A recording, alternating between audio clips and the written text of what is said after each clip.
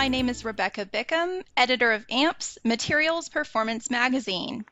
Joining me on today's podcast are Crystal Morrison and John Watkins, who both work for LumaShield Technologies Incorporated. Crystal leads business development, and John is a senior scientist. They recently contributed an article to MP titled Enabling Manufacturing and Fuel Efficiencies with Novel Pretreatment, and I asked them to join me today to discuss this in further detail. Hi, Crystal and John. First of all, thank you for joining me, and how are y'all doing today? Great. Yeah, Thanks great. for having Thanks for having us. Absolutely. I'm so glad you're here. So the first question I would like to ask you is if you could each briefly introduce yourself to our audience and then tell us a bit about your background. Crystal, I'll start with you. Yeah, thanks, Rebecca. So my name is Crystal Morrison, and as Rebecca said, I lead business development at LumaShield. My educational background is in polymer chemistry. And after I did my PhD, I worked at Los Alamos National Lab for a number of years, relocated to Pittsburgh and led industrial coatings research at PPG, and now I'm working with LumaShield. Wonderful. And you, John, same question. Yeah, so I'm John Watkins. I'm currently the senior scientist with LumaShield Technologies. I'm also one of the original co-founders. So as you can tell, I'm not from Pittsburgh originally. I'm from England. So I started off with my PhD at the University of Bath, and then I moved for a postdoc to Princeton first, and then I ended up in Pittsburgh as well. I got recruited to the U.S. Department of Energy lab here by two of the other co-founders, Dave Lubke and Junaid Nalwala. And that's when I got into corrosion and coatings, and then left to be the senior scientist. Perfect. Thank you both for sharing that. So why are next generation pretreatment technologies an important tool in improving manufacturing and fuel efficiencies in the transportation industry? Crystal, did you want to take this one? Yeah, absolutely. So this is a great question, and we are all doing what we can to improve manufacturing, make things more efficient, and also, of course, save on our fuel use. When you think about manufacturing and painting equipment, surface preparation and paint shop operations account for a huge portion of energy and emissions and hazardous waste generation in a manufacturing facility, automotive in particular, but it also applies across all large manufacturing facilities. In fact, in automotive, I think that over 70% of the energy used in an automotive plant actually is associated with paint shop operations. So it's significant amount of energy use, emission, and waste. And so why do we need next-gen pretreatments? Well, conventional pretreatments like iron, zinc phosphates, zirconium-based phosphates, those often require heated baths. They're often limited only to certain metal substrates. There's often a good amount of water that's used, hazardous waste generation, just the solution, as well as sludge formation. And sometimes these baths are pretty difficult to control. And even after you pre-treat the substrate, there's challenges with flash rusting and being able to handle those parts prior to painting. So we definitely need new pre-treatments that are applicable to a variety of substrates, especially substrates that are becoming so important to lightweighting, like high-strength steel and different aluminum alloys.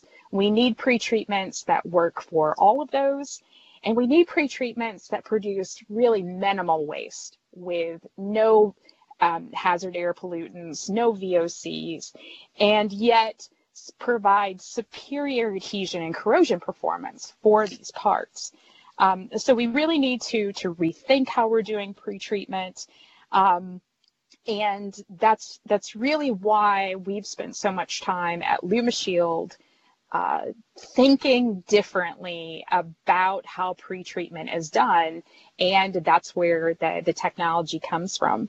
So again, it's not just about the pretreatment, it's really looking at improving manufacturing and fuel efficiency, not only in automotive, but in manufacturing as a whole, and looking at not only paint, but how we're pre-treating and preparing the substrates to start with.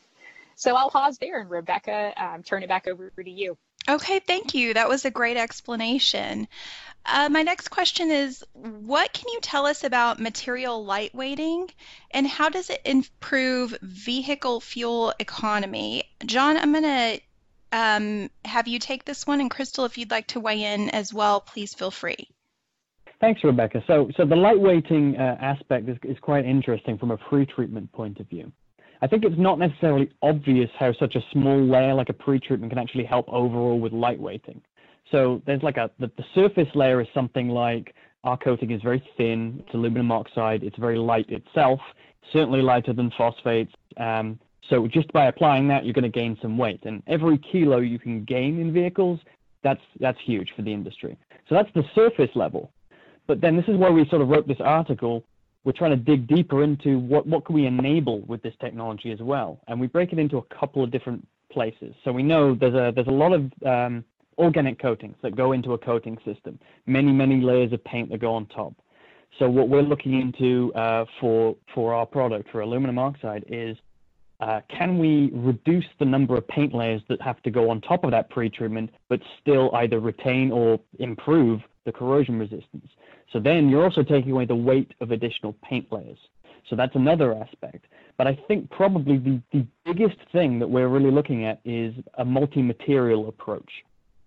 So what this means is vehicle lightweighting is looking a lot into, can we replace steels with aluminum alloys, or even in some cases magnesium alloys?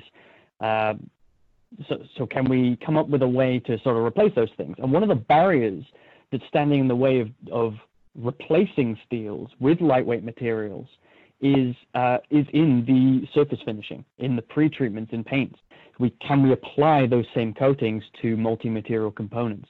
And because that's actually quite difficult with existing technology, we're kind of limited how much aluminum alloy we can incorporate into a vehicle structure.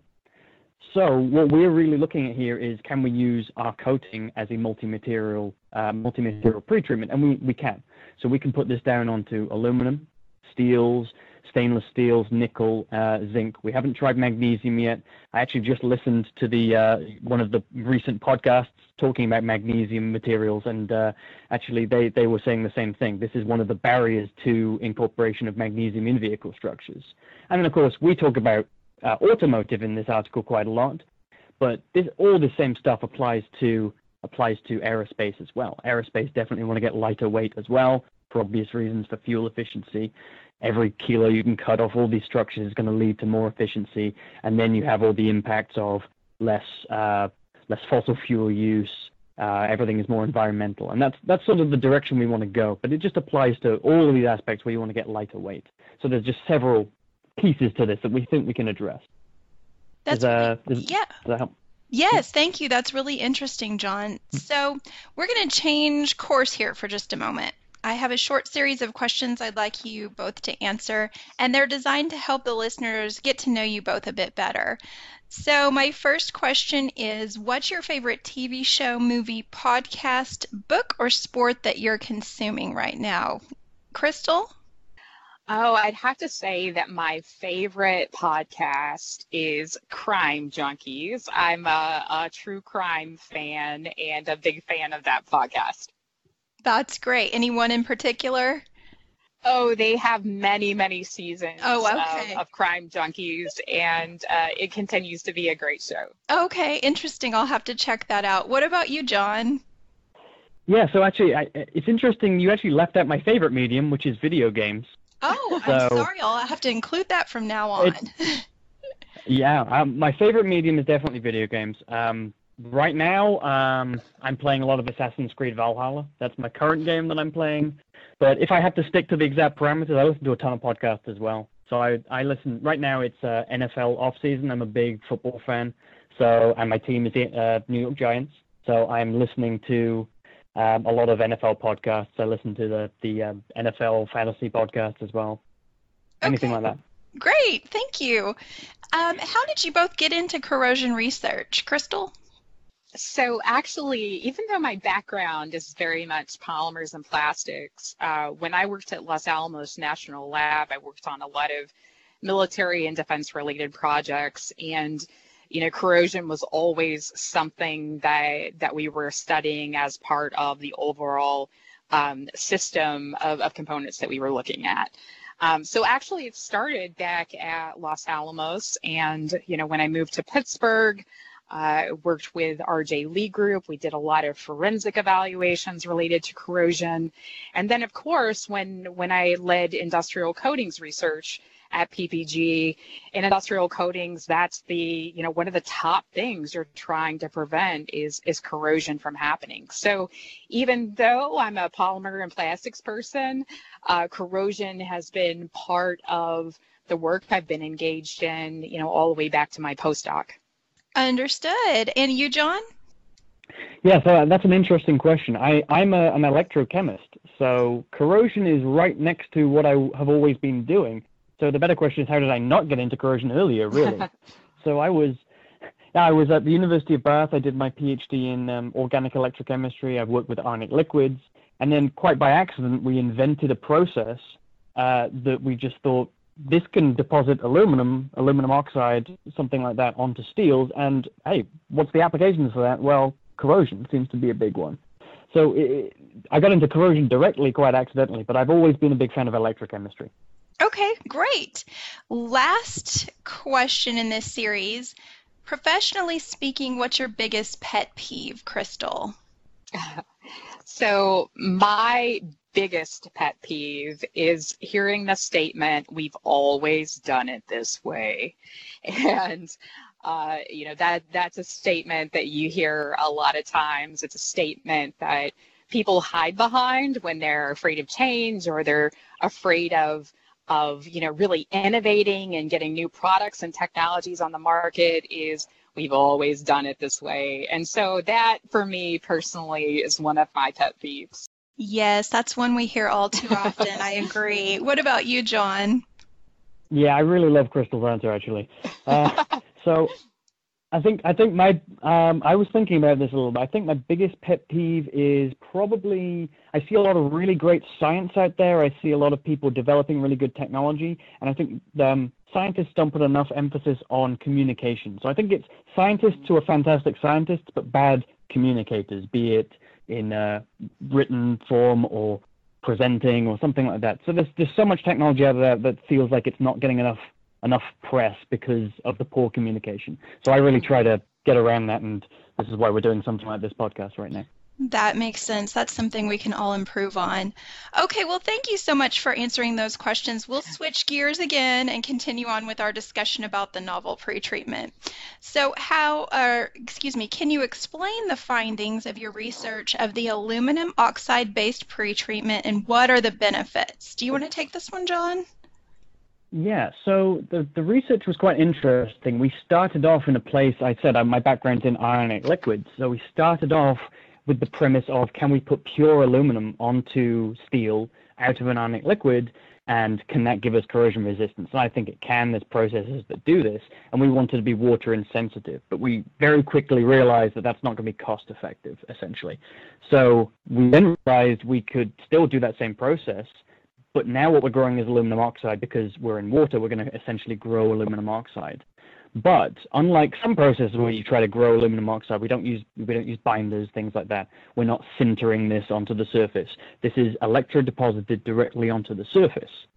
So what that means is that there's a lot of benefits around using just generally electrochemistry over, say, a more traditional immersion, like a phosphate process. So the big benefit to me is in process control, and that's something I think people don't really think about a lot for their immersion. So when you do an immersion technology with phosphate, you can control a lot of different bits and pieces. You can control temperature, you can control pHs, compositions, additives, concentration of materials. But there's a lot more you can control if you add electrochemistry. I can still control all of that stuff in our aluminum oxide bath, but I can also control things like timings. I can control current. I can control spacings of electrodes and geometry. So we have a lot more knobs that we can turn without having to chemically alter the bath. Now that sounds like, well, great, I can do all this stuff chemically, so why do I need to add all the complexity? Well, that complexity adds into what I was talking about earlier about multi-materials. So we can take the same chemical solution and we can apply it to all these different materials because we can control all of those things separately. So say aluminum, this aluminum alloy requires a little bit of a different current or timing than this one. Well, I can adjust that. And what's also really cool about having something like that ability is that the reactive part of our solution is the electrons you're generating at the surface. So I don't have anything reactive in our solution. I mean, our CEO has joked that you can actually, if you were to neutralize our solution, you could drink it because there's nothing toxic about it. It's aluminum in solution, essentially. Now, what's great about that is that the reactive parts of these other solutions, that's what tends to be the thing that's also toxic. So because we have none of that in the solution, we're very environmentally benign in terms of waste disposal. But I can generate reactive species at the surface, and then they're consumed. And I do that by reduction, by electrochemistry, not by additive. So it just gives us a lot more control over the process in general, while also making it environmentally benign. So I think that answers that, I think. Yes, that's great information. Thank you so much for that. And also, John, I know our listeners will be interested in this final question. How does aluminum oxide perform as far as corrosion resistance goes? Yes. So this is something we've had some pushback on before because a lot of what people like to use is something sacrificial, especially when you're talking about aluminum, especially. I've heard this, where you don't have anything sacrificial in the pretreatment. So the performance comes from the adhesion of the paint to the surface. So we are able to metal bond our aluminum oxide directly to the steel in a very, very strong bond. It's a very coherent surface. And then we can use that aluminum oxide surface to chemically bond, again, the paint to that. So we it's like a glue that goes between the paint and the metal surface. And it creates so much adhesion that even when we damage, like you see a standard scribe corrosion test in salt spray, we can damage down to the steel, and we do see corrosion at the steel sites because you've got exposed steel. But what doesn't happen, you don't get corrosion that's able to eat underneath the paint and start to delaminate that paint away from the surface, away from the damaged site. So you're actually stopping the damage just purely by adhesion. Now that's something that we've been working on, is this pure adhesion model. Now that works on all these different alloys I've talked about, but we can also bond a lot of different paints to our surface. Now I alluded earlier to the reduction of different sort of paint layers that go to the surface. Well, usually you're using a phosphate, a primer, maybe multiple primers, and eventually you get to a top coat like a polyurethane, and you're doing that for appearance or for UV resistance. But generally you can't go directly polyurethane onto a metal surface. Well, with our coating, we've been doing a lot of testing where you can do that with the direct-to-metal approach, where we can put our coating down onto the steel, go directly to polyurethane, and we still get all those benefits of corrosion resistance just through adhesion, and we get no delamination of the paint. So I think that's really what that is. Okay, thank you. That's really valuable information for our audience. At this point, Crystal, I'd like to give you the opportunity. I know you wanted to make some final comments and kind of wrap up our interview, so I will pass it over to you. Yeah, thank you. So again, we really appreciate being able to talk to you today. One of the things that John and I wanted to share is that we're always looking for collaborators and partnerships at LumaShield. So if you're out there and you're listening and you're really struggling with your current pretreatment, whether it be spending an extraordinary amount of money on waste disposal or facing, really regulatory pressure to consider something different, if you want better performance out of your current pretreatment and coating system, if you're looking to, enhance your paint shop operations, I really encourage you to reach out to us. We'd love to talk to you about your operations and how to do that. So you're welcome to go to our website at lumashieldtech.com.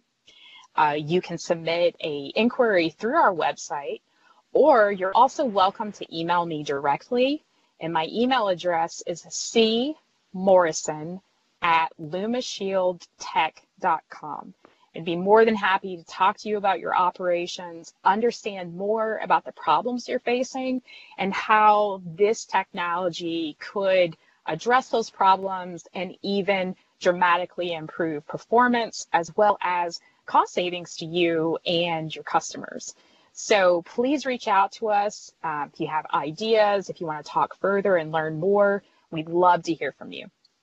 Great. Thank you, Crystal. This is where we'll end our interview today. I'd like to thank both Crystal Morrison and John Watkins for taking the time to join us today. And if you'd like further information on the subject, check out their article, Enabling Manufacturing and Fuel Efficiencies with Novel Pretreatment, which was published in the January 2021 issue of MP. Again, my name is Rebecca Bickham, editor of Materials Performance. Thank you so much for listening.